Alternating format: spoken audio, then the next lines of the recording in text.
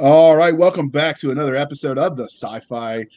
Wow, you're gonna laugh at me. Doc's gonna love this. But hey, all you crazy sci-fi and fantasy fans, time for your daily dose of shenanigans over here at the Blasters and Blades podcast.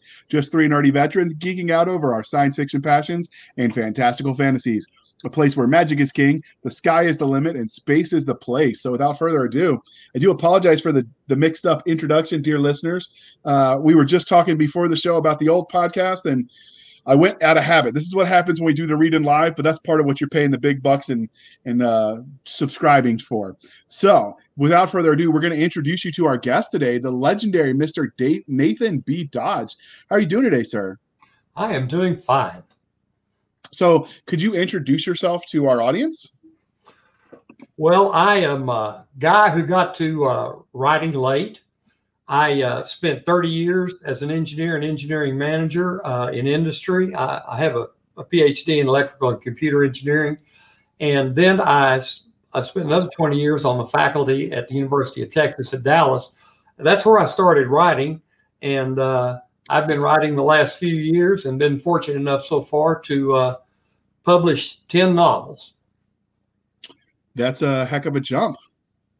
So, yeah, it really is. Have you always been a reader though?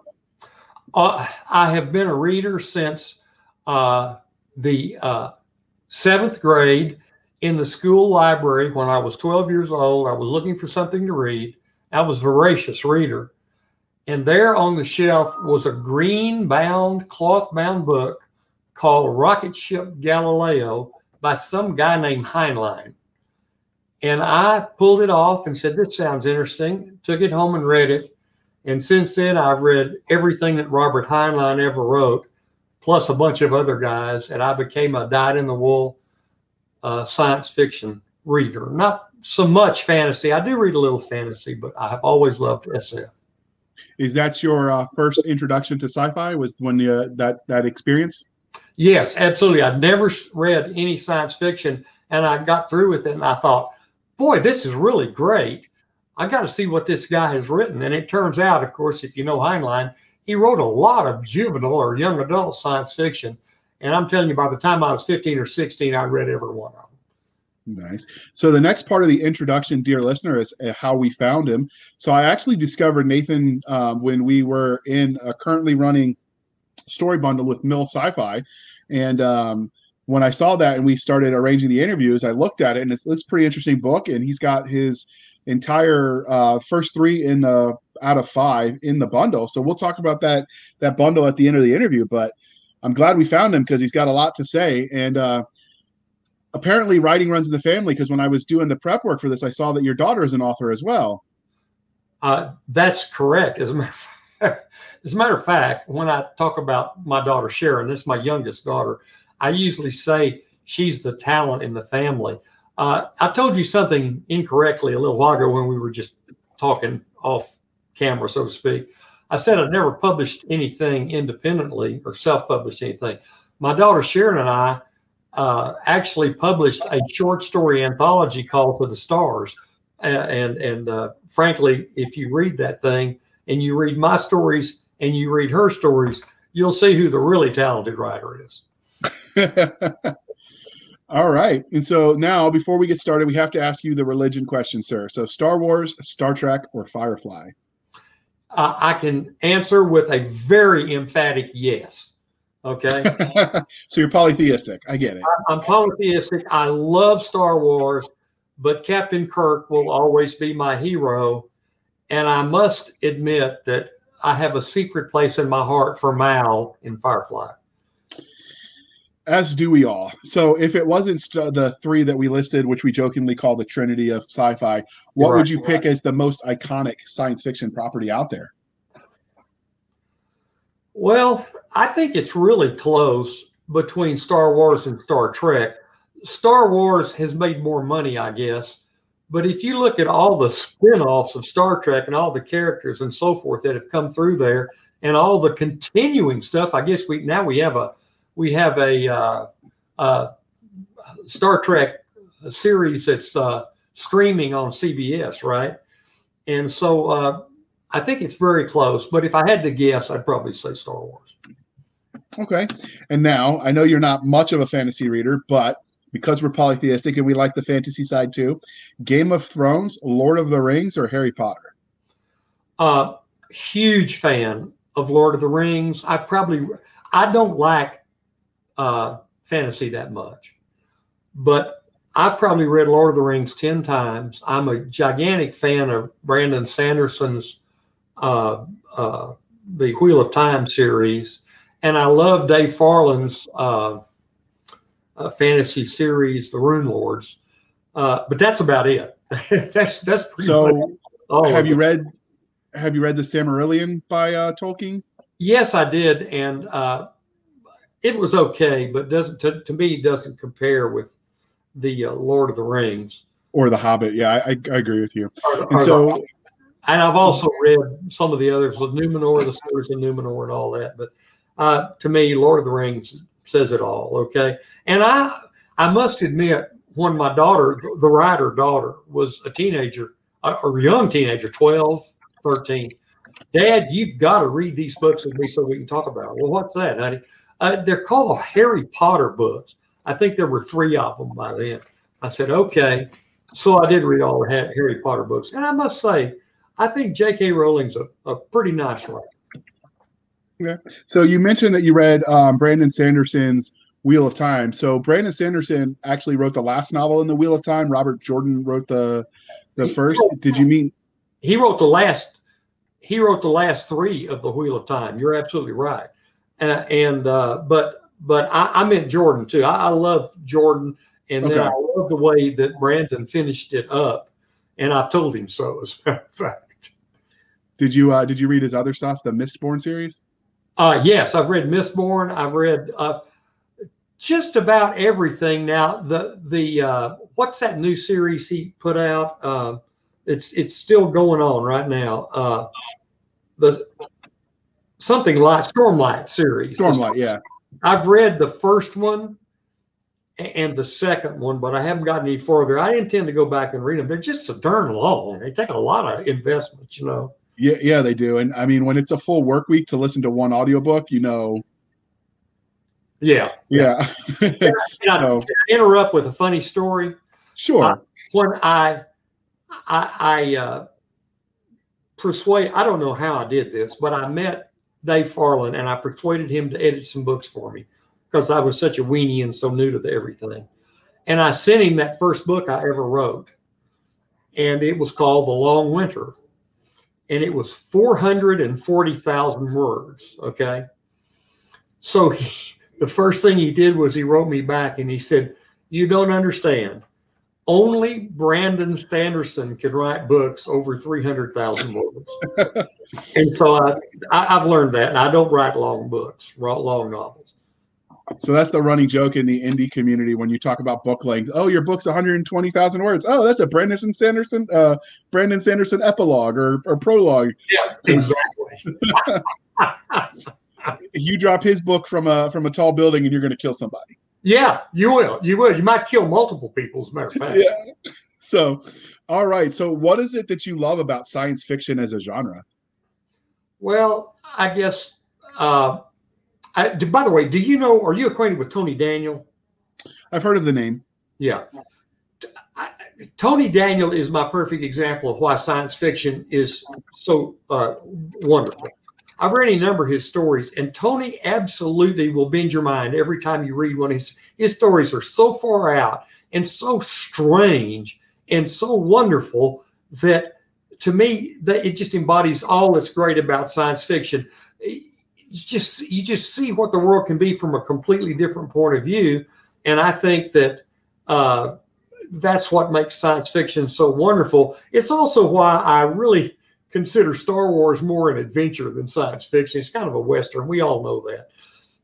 But the wonderful thing about science fiction is that it can come up with a completely different concept and make it so wonderful. It just envelops you in the story, and you're just, disbelief is suspended, and you just live the story. And to me, that's what makes SF so wonderful, and why I like it a lot better, really, than fantasy. So he put out with Golden Something Press back in 1999, because that was my senior year of high school, the Robots Twilight Companion, which was a short story collection that I actually had to read. So I am familiar with him. And then he's written with David Drake. I want to say it's the Heresy or the Heretic, something like that. Right. So, and if I get it wrong, you can comment in the when we post it on the Facebook group, dear listener, and tell me what I got wrong. I don't mind. Well, I think that's so. But he's definitely knows how to spin a yarn. So how did your love of speculative fiction transition to writing stories in it? Because you made it a good run without writing, and then working in the university, you said you just started. So what made you make that change? Well, I'll tell you, I have had a burning passion to be a writer my entire life since I read Rocket Ship Galileo. And in my early teens, I wrote any number of multi-hundred-page novels, okay? All terrible, absolutely terrible. But I was writing. And I just really had a passion for it. But life kept getting in the way. My folks told me I needed to go to college and get a degree so I'd earn a good living. And we had very modest circumstances when I was a kid. I wouldn't call it low class, but we were surely lower middle class. And so I decided I wanted to have a profession where I could earn some money. So I got a chance to go to university on a scholarship, actually to Southern Methodist University on an engineering scholarship. Got my engineering degree, went to work for Bell Helicopter, and I was actually in flight test, which in those days was at an old airport called, what was the name of that airport? Amon Carter Field. It's where DFW Airport is now, but at that time it was Amon Carter Field. And our flight test was out there. And one day on the bulletin board, I saw a thing that said, get a National Science Foundation traineeship and get your master's degree. And I said, wow, that sounds good. And applied, got it, quit Bell Helicopter, went to Austin to the University of Texas and got my master's and PhD. Then I came back, and within a few years, I was at Texas Instruments. I had a really nice career. I still did a little writing on the side, but I got to be a manager. And when you're a manager in an engineering company, you don't have much time. Okay. And so finally, I retired in 1998 from TI. I was eligible to retire, and TI had kind of really irritated me. They sold their computer business. I was mad about that. I'm a computer guy. And so I retired and joined the faculty at the University of Texas at Dallas and became an instructor. I wasn't a researcher, just became an instructor. I taught there for 22 years. And it was only about the second half of my teaching, about 27, 28, 2008, something like that. I really began to get the writing bug, started writing more. And by 2010 and 2011, I was writing a lot, but not good enough. And that's when I started to go to the seminars, the Superstars writing seminars, and that Kevin Anderson conducts each February in Colorado Springs. And that's really what made me into an author. I made the connections with great authors. I got connected with Dave Farland, and Dave Farland turned me into an author. And anything I am today, I owe to Dave Farland. But it still took time. I wrote heavily and concentratedly from 2012 to 2017 and really didn't sell anything until February of 2018. That's when I sold Shadow Warriors. Well, we're glad you did, because now you're here. So many authors let their own real life experiences influence the stories they tell. So are there any specific formidable moments for you that shape the kind of stories you tell?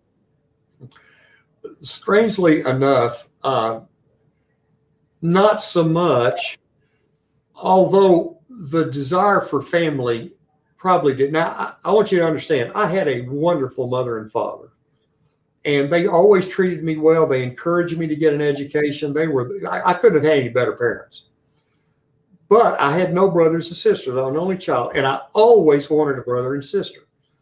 And as I got into Shadow Warriors is really a story of 5 teenagers who have no relationship to each other at all, who come together in dire circumstances and grow to be a family that they've never had. And in a way, these kids become the brothers and sisters to each other that I'd always wanted. That's fair. Okay. So let's transition away from the writing side and talk about things from a fan angle. So have you ever been asked for an autograph while out in public? Never, except when I was a couple of times I've since I began selling books, I've been at these cons like the Dallas Fan Expo, Comic-Con, like that. And I have had people either have a book and want me to autograph it, or buy one and want me to autograph it. Okay, that counts. So have you ever spotted anyone out in public reading your books? Only one time. And I was with other people, and I saw, it was in a restaurant, as a matter of fact. And I saw, and I believe it was a woman reading one of the Shadow Warriors books, which is kind of funny because this was an adult, and Shadow Warriors is really young adult. Although I've had a number of my friends and fellow writers tell me that it reads very well as adult science fiction, but that's what she was reading. That's the only time. Okay. So have you had any funny or weird interactions with or touching interactions with readers since you started? Not so much funny or weird, but I have had some real touching interactions in that. I remember at Fan Expo in particular, I probably had, I don't know, half a dozen or more people come up to me and say, I just love your work. These kids are inspiring. The story you tell where they come to love each other and they become good at what they're doing. They become experts and all this. This is a big deal to me. It's encouraging and all that. And thank you so much. And it meant a lot to me, and it's meant a lot to my kids. And that was pretty special. It really was. Okay. That's always what we do it for. So, all right, this is where you get to tell us about everything you've written. Can you give us the highlight reel of your body of fiction? Okay, I'll have to try to go pretty fast. I wrote these 3 books that became the Portal series, and I couldn't sell them anywhere. And so I started writing this young adult series, Shadow Warriors, finished it up, submitted it to one publisher who didn't buy it. And then I sent it to the acquisition editor of Wordfire Press, which is Kevin Anderson's publishing house, and said, what do you think of this? And I got an email back almost immediately from Kevin Anderson, said, we want to buy this. And shortly they bought the other 4 books in the series, so there are 5 in the series. And later on, I sold them a standalone science fiction novel called The Freedom Conspiracy, also young adult. And a couple of years ago, I had lunch one day at the Superstar Seminar with Eric Flint, who is the owner of Ring of Fire Publishing.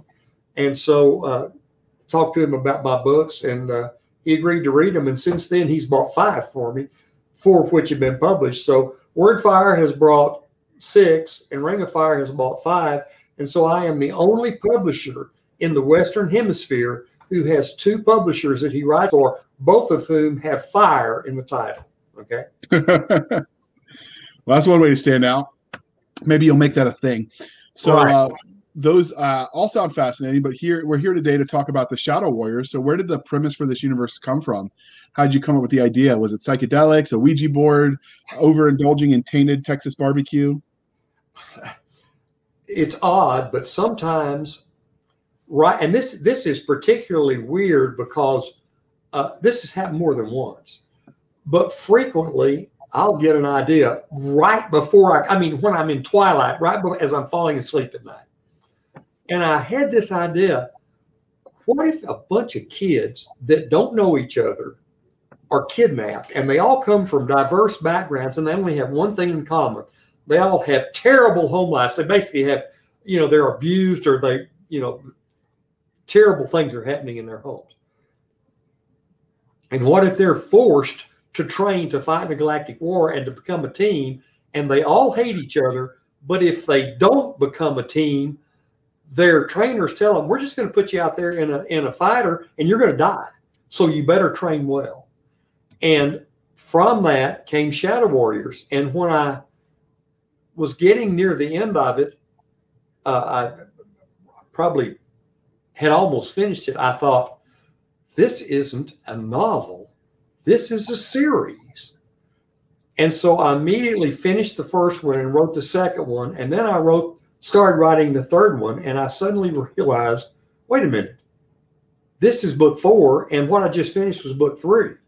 So I stopped and I went back and wrote book 2. Then I rewrote book 3. And then I wrote books 4 and 5. And that's how they came into existence. All right. So before we dig in, like we always do, we're going to take a moment to check out that cover. So that let's do it full screen so you can see it.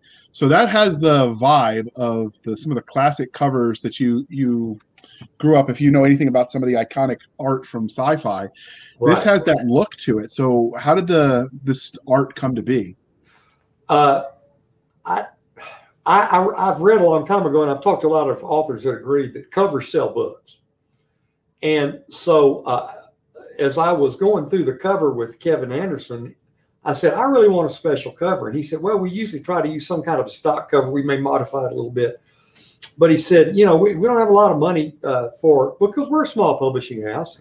And I said, I want a special cover for this book. If you'll let me pick the cover, I'll pay for it. And he said, okay.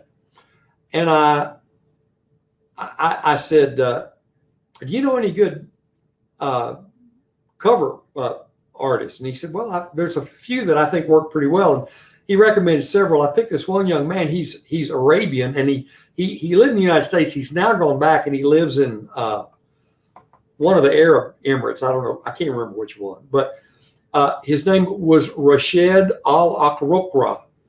And he's just a brilliant author. And I told him exactly what I wanted. And he would send me a sketch, and I'd send it back and say, no, do this. And he'd send it back, and I'd say, no, do this.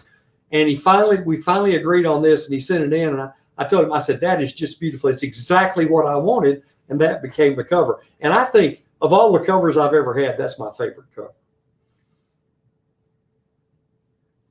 Okay. I was about to say something, and then I realized I was muted. Normally, this is where my co-host would make fun of me and call me a boomer. But all right. So can you give us the 30-second elevator pitch for this novel? 5 teenagers from diverse, terrible backgrounds are kidnapped and forced to train as the crew for a galactic fighter, and they have to help defend this empire, which is under attack by a terrible, absolutely implacable enemy. They all hate each other, and they don't even want to work together. And yet, if they don't become a good crew, they're going to go out to fight, and they're going to die. And so the problem is, can they become a cohesive crew and learn to fight, both to save their lives and to save the civilization that kidnapped them? Okay, so what do you think makes the series overall? Because this is, Shadow Warrior is the first book in a long series. What makes this series special? I think there's 2 things. First of all, I think the stories themselves are very unique, and this enemy is absolutely implacable. And by the way, this is a terrible enemy that absolutely never shows any quarter, destroys everything, and yet you never meet this enemy till the last book. You never see them. Nobody knows who they are. They just know that millions of these ships come in and destroy anything in their path. And so I think there's 2 things. One is these very interesting stories, and you'll never guess how they managed to defeat the enemy in book 2, and I'm sure not going to tell you. But I guarantee you, that's the only time that's ever been done in science fiction, okay? And each of the books brings something unique. In one of the books, one of the 5 gets isolated and on a ship and they're lost, and nobody knows where they are and thinks they're dead. There's something that happens every time. But that's just one of the 2 things. The other thing is there's this huge sense of family. And at the end of the first book, and from then on, these guys are like the 5 closest siblings you would ever want to know. They love each other. They would die for each other. And they finally learned the meaning of family. And to me, that's the other big thing about the Shadow Warriors books is what it means to have family. Okay, family is important, so that's a good answer. So what sci-fi or fantasy, because sometimes we can borrow across the wide field of speculative fiction, but what tropes do you feel like Shadow Warriors hits the best?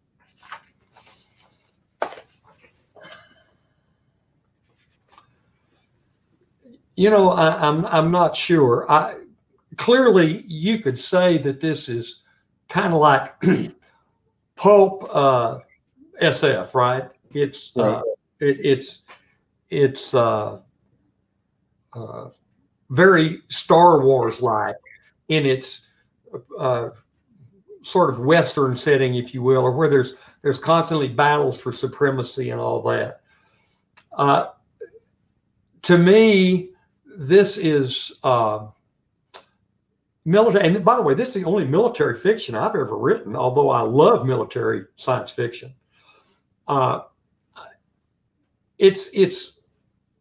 It's unique in that it brings a much younger viewpoint to what it means to be in war. Now, you could argue, I think, that Ender's Game is a good example of the same kind of thing, right? Because I mean, that's in Ender, but I don't think ever you've seen it from the point of view of a family involved in conflict where they give their lives for each other. And the thing is, they've been kidnapped, and yet by the second or third book, they're willing to fight for this entity that's kidnapped them, because they understand that this amazing, terrifying enemy that's coming toward them, which is referred to as the Horde is coming toward Earth as well as this enemy, and they realize they're fighting to save Earth. And so I think that, you know, there's a couple of things. There's the young people's look at war, but there's also the idea that we have a chance to contribute as a family and maybe save our world. And so that makes it maybe somewhat unique from other kinds of military SF. God knows there's a lot of military SF out there, and I don't read nearly as much as I don't have time to read much anymore, simply because I'm so busy writing.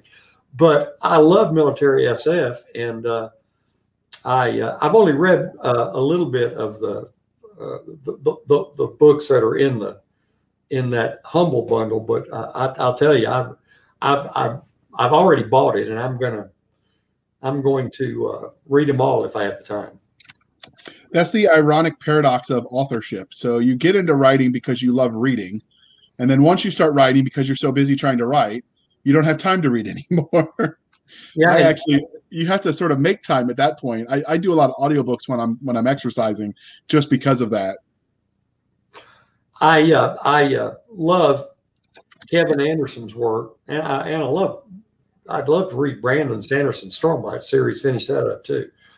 But one of the problems is I have made so many friends that are authors, and they'll come out with a new book, and I'll think, oh, I want to buy that and read that. I probably have 200 books in backlog of friends that I've made in the writing business, and I just don't have time to read them. Yeah. So Humble Bundle is actually a game bundling site where it's called Story Bundle.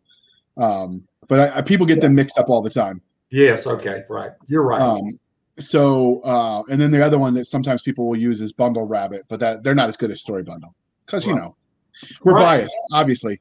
So other than the military SF, which you've talked about, do you feel like the young adult is a good fit then? Because you mentioned some of your other work was YA for this series. Yeah, well, the only other one I've written is that the Freedom Conspiracy, which is a standalone. But the funny thing is, I'll tell you a secret if you promise not to spread it around, okay?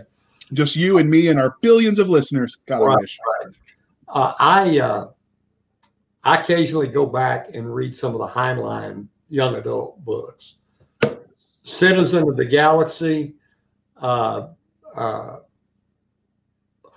Now, and by the way, I want to remark that Heinlein is my favorite author. Now, Kevin Anderson's second, but Heinlein, I think he wrote the 3 greatest SF novels I've ever read. Have you ever read gotta think of the name of it now and get it right. So I can't remember it. The Moon is a Harsh Mistress is a good one. That's one of my 3 favorite. The Door into Summer. Yeah. Is one of my favorites. And the other one is,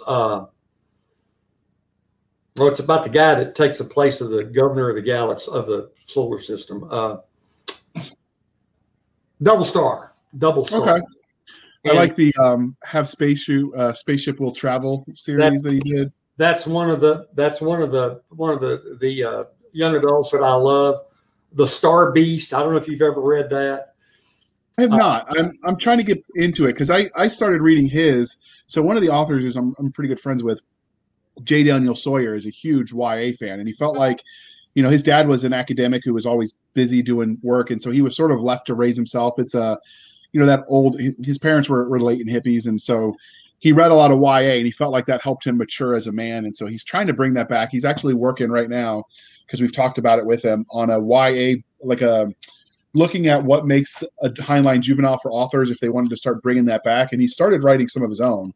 So I'm kind of excited to see that, to be able to pass that on for my kids, because I started reading those as an adult already, and I still enjoyed them. I mean, one of the first things I read as a college student was some of those. In fact, I use Space Cadets as a way to refer to my followers on my newsletter because of Heinlein. Yeah, that's a good one. You're exactly right. So I'd like to see more of that stuff come back. I'll tell you, I don't think anybody wrote juvenile like Heinlein, and I think Heinlein's. I guess I'd have to say Rocket Ship Galileo just is the epitome of his young adult stuff. Now, I'll admit that if you read it nowadays, since it was written in the 40s, it's kind of dated, but still it's good. Okay. Well, we'll have to check that out and maybe do some reviews. So you mentioned YA and sort of the juvenile, but this is obviously, because it's in a military sci-fi bundle, MilSF. So what is it about military sci-fi that appeals to you? Well, first of all, I mean, let's face it, I'm a guy, right? And we guys just love shoot 'em ups. And that's, it's just like the Star Wars. What's Star Wars? In Star Wars, it's about wars, right? And they're constantly going on. And all of those books in that bundle are and I've read it too long ago to remember much about it, but I read one of the 5x5 novels. And, to me, that's just the essence. I can get into one of those military books, and if it's really a good action book, and of course, and I'm proud to say, I think, the Shadow Wars is pretty high action also.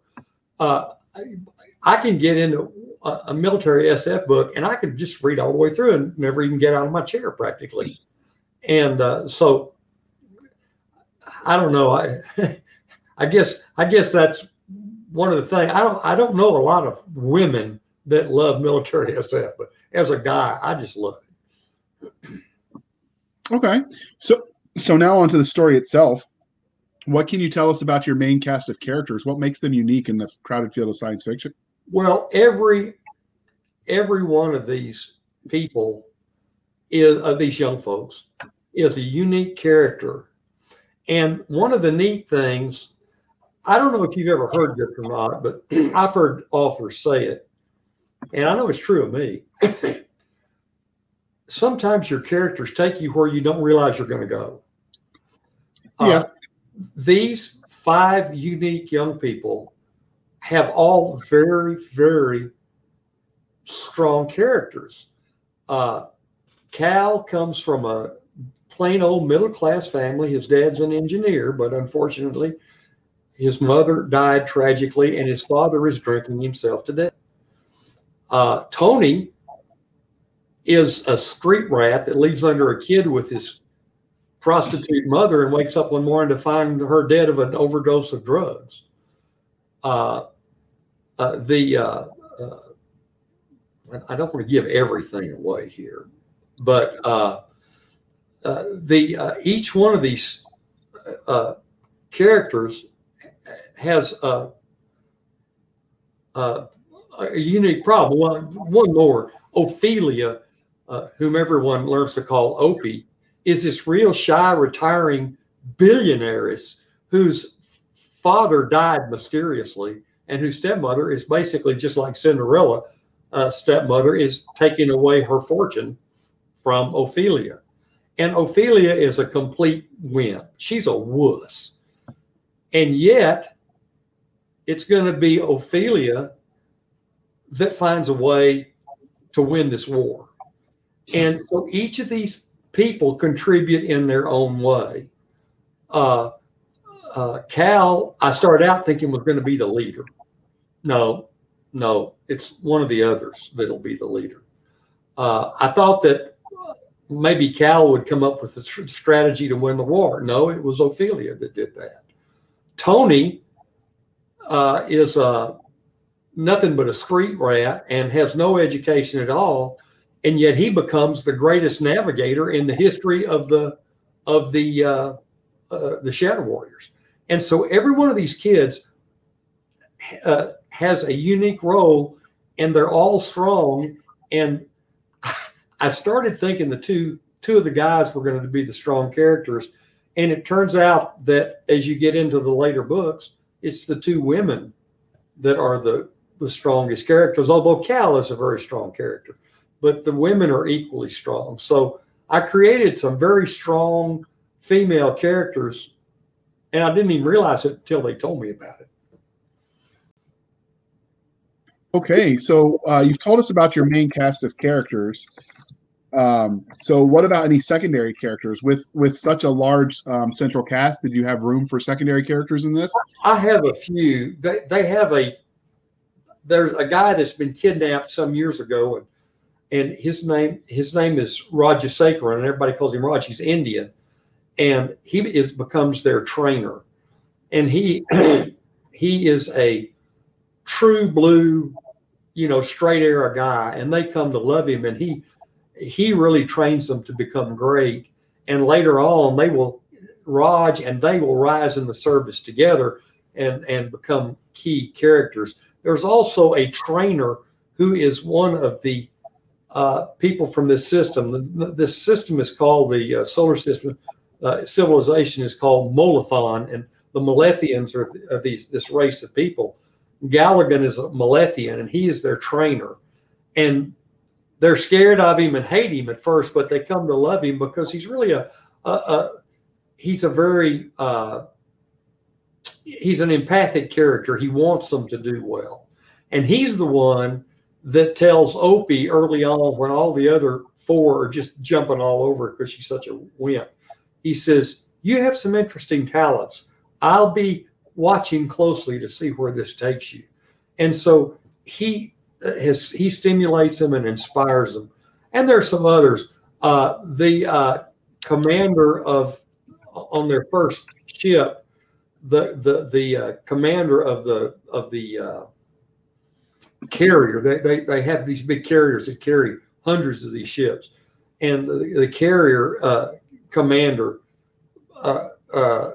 becomes very, very important to them. And as a matter of fact, near the end, we'll develop with the young women develops this virtually mother-daughter relationship with them.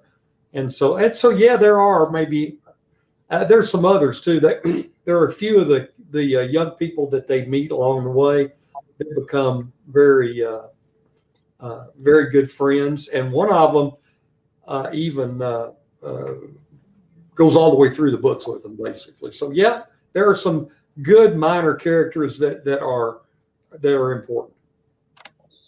Okay, so does your stories? What can you tell us about the bad guy that they're facing without giving away any spoilers? Well, I can't give away much because the identity of these guys is crucial to book 5 of the series, the last book. But I can tell you they are an implacable warrior, and the reason these. By the way, this civilization is one of only about 40 civilizations that are referred to as the Alliance, and the Alliance is fighting this enemy, and they have estimated that this enemy, basically, there's a little tiny galaxy that's a satellite of the Milky Way. It's called the Dwarf Sagittarius Spheroidal Galaxy. I don't know if you've ever heard of it or not, but basically, this race has occupied every inhabitable planet in this entire little galaxy, and they control the whole galaxy. And now they're coming for the Milky Way. And so it's estimated they have 10 trillion population, and they have millions of fighter aircraft, and maybe tens of millions of people in their space force, and they're just implacable. And the way they do is they come into a civilized planet, and they don't do anything like, negotiate or anything. They just come into against the planet with, say, frequently 1 million fighters, and they just destroy every bit of the civilization, raise the entire surface of the planet, wait 20 years, and then go in and build it the way they want it to be. So they are absolutely implacable, and they don't negotiate, they don't take prisoners, they don't stop, and you either defend yourself or you die. Okay. Well, speaking of characters, you sound like you do some mean things to yours. So if they ever cornered you in a back alley, and they knew who you were Nathan B. Dodge, the creator of your universe, they're sort of omnipresent deity, if you would. How do you think they're going to react to you, given what you've done to them? Somewhere in book one, if they caught me in an alley, they'd probably beat the crap out of me. Okay. But later on, I think the girls in particular would look at me as their daddy, because I have made them special and I have seen their potential. And the guys would like me pretty well too, because they have all done very well in what they've done. And there's even a little romantic entanglement a little bit later on, not in the first book, but so that's kind of interesting too. So I think these characters would be pleased with the way I've treated them. They would not be angry with me. Okay. So you mentioned that there are these groups of kids that were captured and sort of enslaved to fight for this cause. Are there other groups of kids roaming around in this galactic-wide sort of good versus evil battle? Oh, yeah. As a matter of fact, when they're in training, they meet tons of these other crews, and the crews are, and generally the crews they meet are they're pretty good kids, but they do meet some real. There's one group of which is a bunch of bullies, and I'm happy to say that my crew give them their comeuppance, and it happens rather cleverly too. And in what particular later on in the book, they pit the crews against each other to see which is the best, because the top crews are going to be the ones that first get to go into battle, and they don't have to keep retraining. And so this group really wants to get out there and fight, and because they know that if they fight and do well, eventually they'll let them go home. And of course, they don't realize that as they begin to fight, eventually they're not going to want to go home, because they realize how terrifying this enemy is.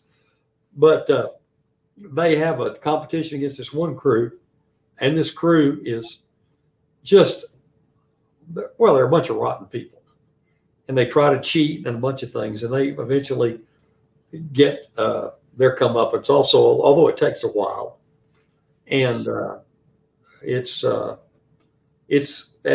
at about the point in the book when Ophelia really begins to mature, and by the time they beat that particular team finally, and they become one of the top 3 teams, Ophelia has discovered her talents, and from then on, there's no stopping Ophelia. She rises to the top of the heap very quickly. So speaking of talents, do they get enhanced in any way? Do you tango with the idea of transhumanism, or just they're natural humans? No, they're absolutely natural. There's no superpowers. The only superpower that they could have, if you will, is that they are terrifically good at what they do. Cal is a natural leader, so he becomes the captain. Ophelia is a natural strategist.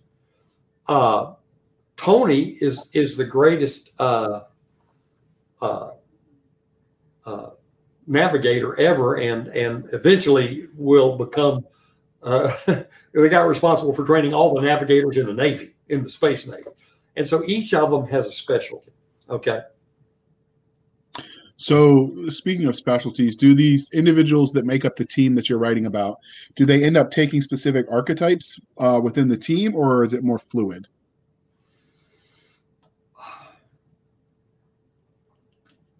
It's hard for me. I think there's a certain amount of fluidity to these characters. For instance, Opie starts out a wuss, but she becomes a very strong character. And in fact, is very inspiring to some of the other characters. Cal starts out as a hell for leather leader, and yet as he interacts with these other characters and becomes a little bit more knowledgeable about how the captain should act on a team, he becomes a lot more flexible in the way he'll approach problems. In other words, he starts out by saying, "Okay, by God, this is what we're going to do when we go out to fight."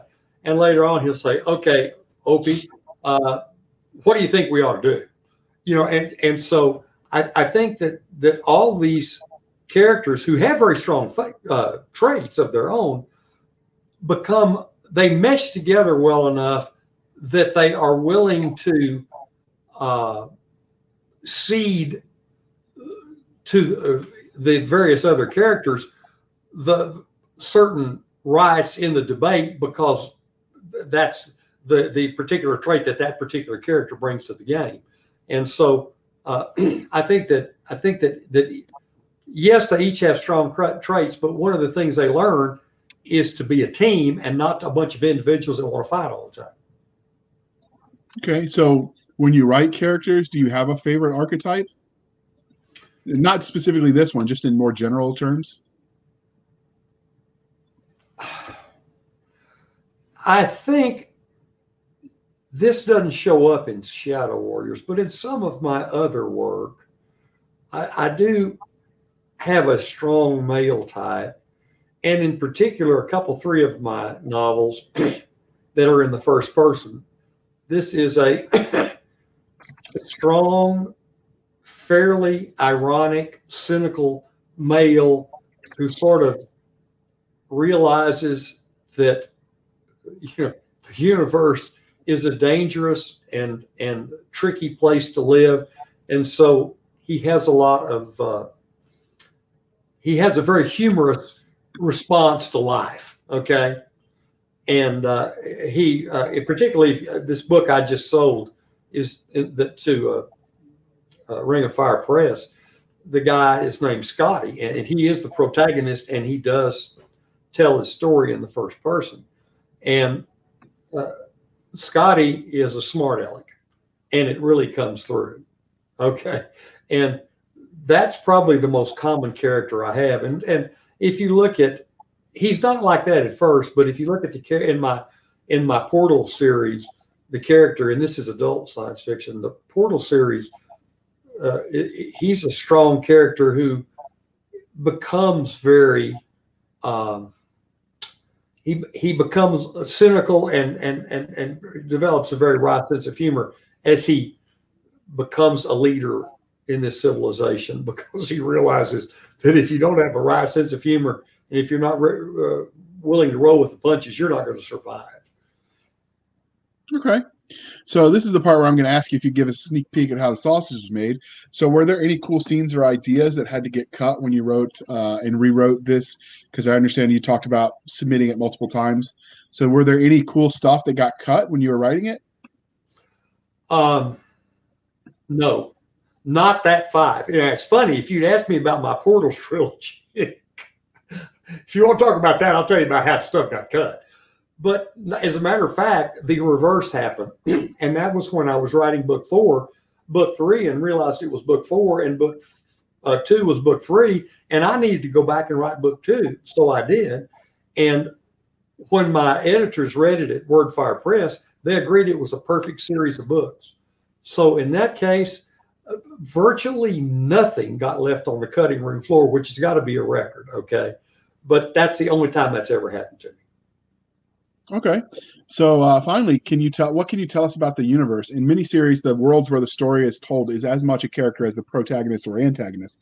So can you give us a hint about what kind of stuff we can expect from this expansive world you've created? Well, this universe is very particular. I'll say that. There are 40 civilizations that make up the Alliance, the largest of which is Molothon, and Molothon is the entity that has kidnapped the kiddos. And this group of civilizations has learned how to defeat the problems with faster than light travel, and they have developed a method called leaping. And basically, what you do is you use a thing called a leap engine, which is powered by a thermonuclear fusion device. And basically, you just turn it on, and you bore a hole from here to there, and you're there. So you just leap. And now there's power limitations, and there's fuel limitations, and so it turns out that the enemy, this enemy, the Horde, that's their Achilles heel. They can only leap up to 10.2 light years. Nobody knows why they can't leap more than that, but they can leap up to 10.2 light years, and that's the only thing that saved the Alliance, because they're so slow in crossing a galaxy that's 100,000 light years across. They can only leap 10.2 light years, then they have to rest and cool off their engines and leap again. On the other hand, the Alliance has fighters. It has carriers that are enormous. They're like a kilometer long, or substantively a kilometer long. They can leap between galaxies, and their fighters are actually have powerful enough engines that they couldn't do it in one leap, but on one tank of fuel, they can leap all the way across the galaxy and back. So that's one of the things they have. Also, their key defense, all these civilizations have these beam weapons that is their major amount of defense, except Molothon. Molothon uses a projectile cannon, actually a series of projectile cannons on their ships. So their ships actually shoot bullets. And none of the other civilizations do this. And that's one of the reasons they fight so well against the Horde, is because the Horde's ships have shields, and they shield very well against beam weapons. But projectiles, they don't shield very well against. And so Molothon's secret weapon is basically cannons, just plain old-fashioned cannons that fire projectiles. Okay, so do you get into the tech for those cannons? Is it like magnetic accelerator? Is it it's a railgun? It's a projectile cannon using bullets with powder in them. Now they do have a modified. The cannon is basically a Gatling cannon, so it has a bunch of barrels, and they rotate and fire. And the reason for that is because it is a mechanical cannon. If you just had one long barrel, you'd heat it up very quickly. So you have 6 or 8 of these rotating, and you're able to fire. But one of the problems they have is the shells they fire are big. I compare them in the book to a 20 millimeter cannon shell. And so these cannon shells are extremely accurate and very deadly, but they don't have room for much ammunition. And so, they have beam weapons as well, but when typically they only try to fight till their cannons run out of shells, and then they go home and get more shells, because that's their real secret weapon, is these cannons. Okay. So Shadow Warriors is clearly part of the series. We know because it says so on Amazon. So there are currently 5 books out in this series, but is their story done? Will there be more from these characters?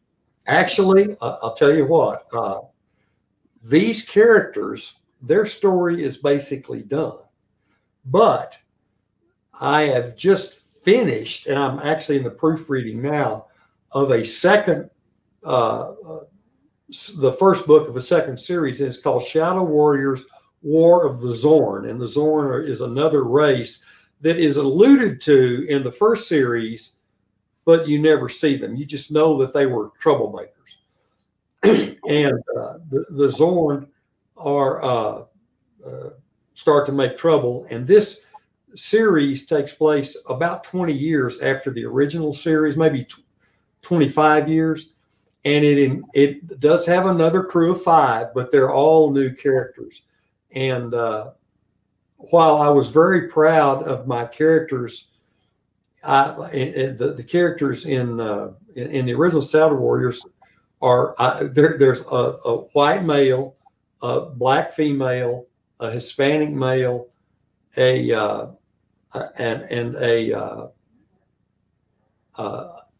another white female, and another male who is he's white, but there's issues I won't go into here. But it's a good group of characters. But I'm proud of this new group because it's one of the characters is actually a Malethian, and she's come to train on Earth for reasons that we go into in the book. And then of the other 4, one of them is a transgender character. And this has been a difficult character to write, but I had a teaching assistant who was a transgender character, and I had some long discussions with this teaching assistant who became quite dear to me as a person. And I wanted to have a transgender character in this book. So I've worked hard on that, and my daughter's helping me now to make sure. And I'm going to have a transgender reader a little later on read this before I turn it in. But frankly, I'm really excited about this group of characters. And the captain is not going to be a white male anymore. He's actually a person of color, and I think that people are going to like him a lot. He turns out to be a real straight arrow, neat guy. Okay. So we know that every literary universe has its own internally consistent rules of science and technology. So what sort of tech can we expect from these books besides the large cannons in the leap engines? What other kind of tech do we have? I think the shields that they have are limited, and the beam weapons, particularly the beam weapons that come on the carriers, can pierce these, and they have to be careful. A beam weapon from an enemy cannot go through a Shadow Warrior ship and hurt the ship, but their shields are too powerful.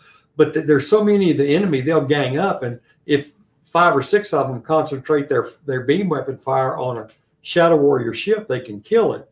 And so it turns out for every 10 or 15 of the enemy that the Shadow Warriors kill, they lose one of their ships. Now that may sound like real great odds, but there's millions of the enemy and there's only tens of thousands of the Shadow Warriors. And so it's not a fair thing at all. Furthermore, the leap engines are quite limited. They can leap a long way, but if they leap too far, they can get too hot, and then you can't leap anywhere for a while. And the thermonuclear fusion plants can overheat as well. And so they have to be, although they have a great deal of power and their leap capability is large, they are somewhat limited by their technology in that they don't have perfect leap technology. They don't have perfect beam weapon technology. Their shields are okay, but they can be pierced, and they're outnumbered roughly somewhere between, depending on what battle they're in. Just to give you an example, in the first battle at the end of book 1, the climactic battle, they're outnumbered 35-1. Basically, there's about 3,000 Shadow Warriors, and there's 100,000 of the enemy ships. And how are you going to win that battle? But Opie comes up with a way to do it. And of course, I'll let people read that and figure out how Opie does it. But it is unique. All right. So, of all the tech that you created for this universe, is there any one that you'd want to have for daily use? Well, I guess the main thing would be the Leap Drive, because for a Leap Drive, you can saddle up in orbit around the Earth, and you can go to the Andromeda Galaxy if you're on one of those carriers, or even if you're in a fighter, just a plain fighter, you can run down to the galactic center and see how things are going. So I think I'd like to have that Leap Drive. The Leap Drive is pretty special, and really gives you a lot better capability. And it's the only thing that's saving their buns, because the enemy's Elite Drive is so limited that gives them a real advantage. Normally, we would ask how you would, once you pick the technology, how you would abuse it, but yours was such a wholesome exploration answer that I don't know that applies. So we'll just move on. Okay. So you mentioned that your universe has aliens in it. So how did you go about, without giving away spoilers, obviously, how did you go about creating your aliens? Did you let nature inspire you, or did you make it up out of whole cloth? Well, I'm going to have to give you kind of a mixed answer here, because it turns out in the aliens in this new series, Shadow Warrior series, they're very alien. But it turns out in the Alliance, almost all of the civilizations are humanoid-like. Now, a lot of them are very different. And the Molithans, for example, are very tall and slender, and they're kind of gray skin, kind of tannish gray skin. One of the groups is kind of green skinned, and they have odd universal joint elbows, and they're not real friendly. Okay, but they've all come together as a group of civilizations, because if they don't, they're going to die. And but they're basically humanoid. All right. So clearly this interview is winding down. But before we wrap this up, is there anything about Shadow Warriors that we didn't ask that you want to tell us before we move on? Let me think for just a moment, because I guess I would strongly recommend that if you like even though it's sold as young adult, if you like a story about people that bond with each other and become brothers and sisters and have this family relationship through this series of books and do a lot of amazing adventures, this is a kind of book for you, because the thing about it is that this group of young people become, by the end of the book, top officers in this Navy, and they are changing this civilization for the better. And I think that you can go with these characters and grow with them, and it can be a very, very satisfying experience. So you mentioned young adult, and we've talked about that. So what would be the bottom end of the age range where you think this novel series is appropriate for, if someone wanted to potentially read this with their kids? Well, if you started out at 13, maybe that would be okay. There is a little bit of romance, even physical romance, way down in the last book. But I kind of feel like that my kids will have grown with me that are reading this. And it's kind of like, the Harry Potter books, book 7 is nothing like book 1. And I think that's true of my books also. There's a tougher, harder, more dangerous adventure. The characters suffer more, and they have more physical romance near the end. But I think a 13 or 14-year-old can handle it all. And particularly by the time they get to 15, they're not going to be anything that they haven't heard about before. Fair enough. All right. So we mentioned in the beginning that this was in the military sci-fi story bundle, which is storybundle.com/sci-fi. Really easy for you. So that's actually a place where you can buy books. You sort of pay what you want. There's a base level where you pay anything and you get, in this case, several novels. And then anything over that, you unlock the bonus, and the bonus is unlocked at $15. But once you get that, one of the things you can do about this, and so the first book, you get Legacy Marines by Jonathan P. Brazzi, Till Valhalla by Richard Fox, Trouble in the Wind by Chris Kennedy and James Young, which is a collection of alt history short stories. And if you're listening to this, you probably already listened to that interview. And then, of course, the 5 book series, the box set for Shadow Warriors. But if you pay more than the 15 or more, you get a bunch of other books. So it's 19 books total, and some of those are bundles. And one of the cool things about it is, you can support your authors more directly. So the cut that's being taken out by like Amazon or Barnes & Noble isn't there. You can, once you unlock the bundle, you can pick how much goes to the authors and how much goes to Story Bundle. So the base setting is 70 to the authors, 30% to the Story Bundle. And then you can also donate 10% of your purchase to the charity. And in this case, the charity is the Challenger Association, which is geared towards teaching young kids about science and getting, kids that might not be in school systems where the science is as rigorous, exposed to science, to get them sort of hooked at a young age with hands-on experiences instead of just somewhat boring rote classroom stuff. So it's a really cool thing that you can participate in. The link for all of that will be in the show notes. I know I've got a bunch of story bundles I buy on my own, and not just sci-fi, but they'll do like books on, bundles on writing craft. There are sometimes urban fantasy, or you name a genre, there's been a bundle for it. And so I highly suggest you check it out. It runs from when you're listening to this until June 10th. So don't be a stranger and catch it while you can. You won't regret it. It's a lot of books for $15, and if you bought them all, you'd spend probably twice the 15 base if you bought them all individually. So it's a hell of a steal. So as we bring this to a close, Nathan, can you tell listeners how they can find you? And as usual, it'll be in the show notes. Okay. Well, of course, all my books are on Amazon. That's Amazon, authors.amazon, author Nathan B. Dodge. And you can also find me. My website is nathanbdodge.com.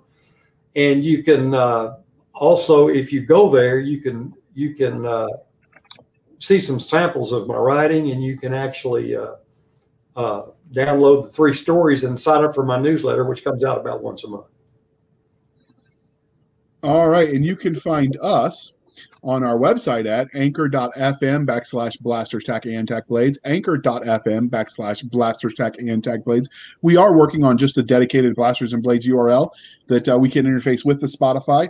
But for now, that's where we're at. We have our Twitter at SF_fantasy_show, Sierra Foxtrot _fantasy_show. You can email us at blastersandbladespodcast@gmail.com. We promise we check it. We have a Facebook group, facebook.com/blastersandbladespodcast.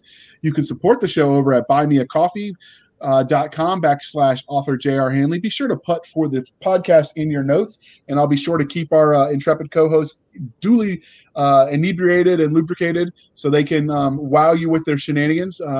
Nick Garber and Seska will greatly appreciate it. You can also support us on a reoccurring basis on our website with the anchor.fm/blasters-tack-and-tack-blades. And so, yeah, that's how you can find us, and don't feel obligated, but, podcasts don't run for free. So anything you could do to help keep the lights on is greatly appreciated. So we would like to thank you for spending some of your precious time for us. For Nick Garber and Doc Seska, I am J.R. Hanley, and this was the Blasters and Blades podcast. We'll be back next week at the same time, where we'll indulge our love of nerd culture, cheesy jokes, and all things that go boom. And we say that every week at the same time. Eventually, we'll slow down to 1 a week, and that will apply. For now, we're just trying to build some of our back catalog and having a heck of a lot of fun. So we should keep this pace up until probably August, and then in September, when everyone's back in school, we'll have to cut down to 1 a week. But so, yeah, be sure to follow us on the sites and join the fun.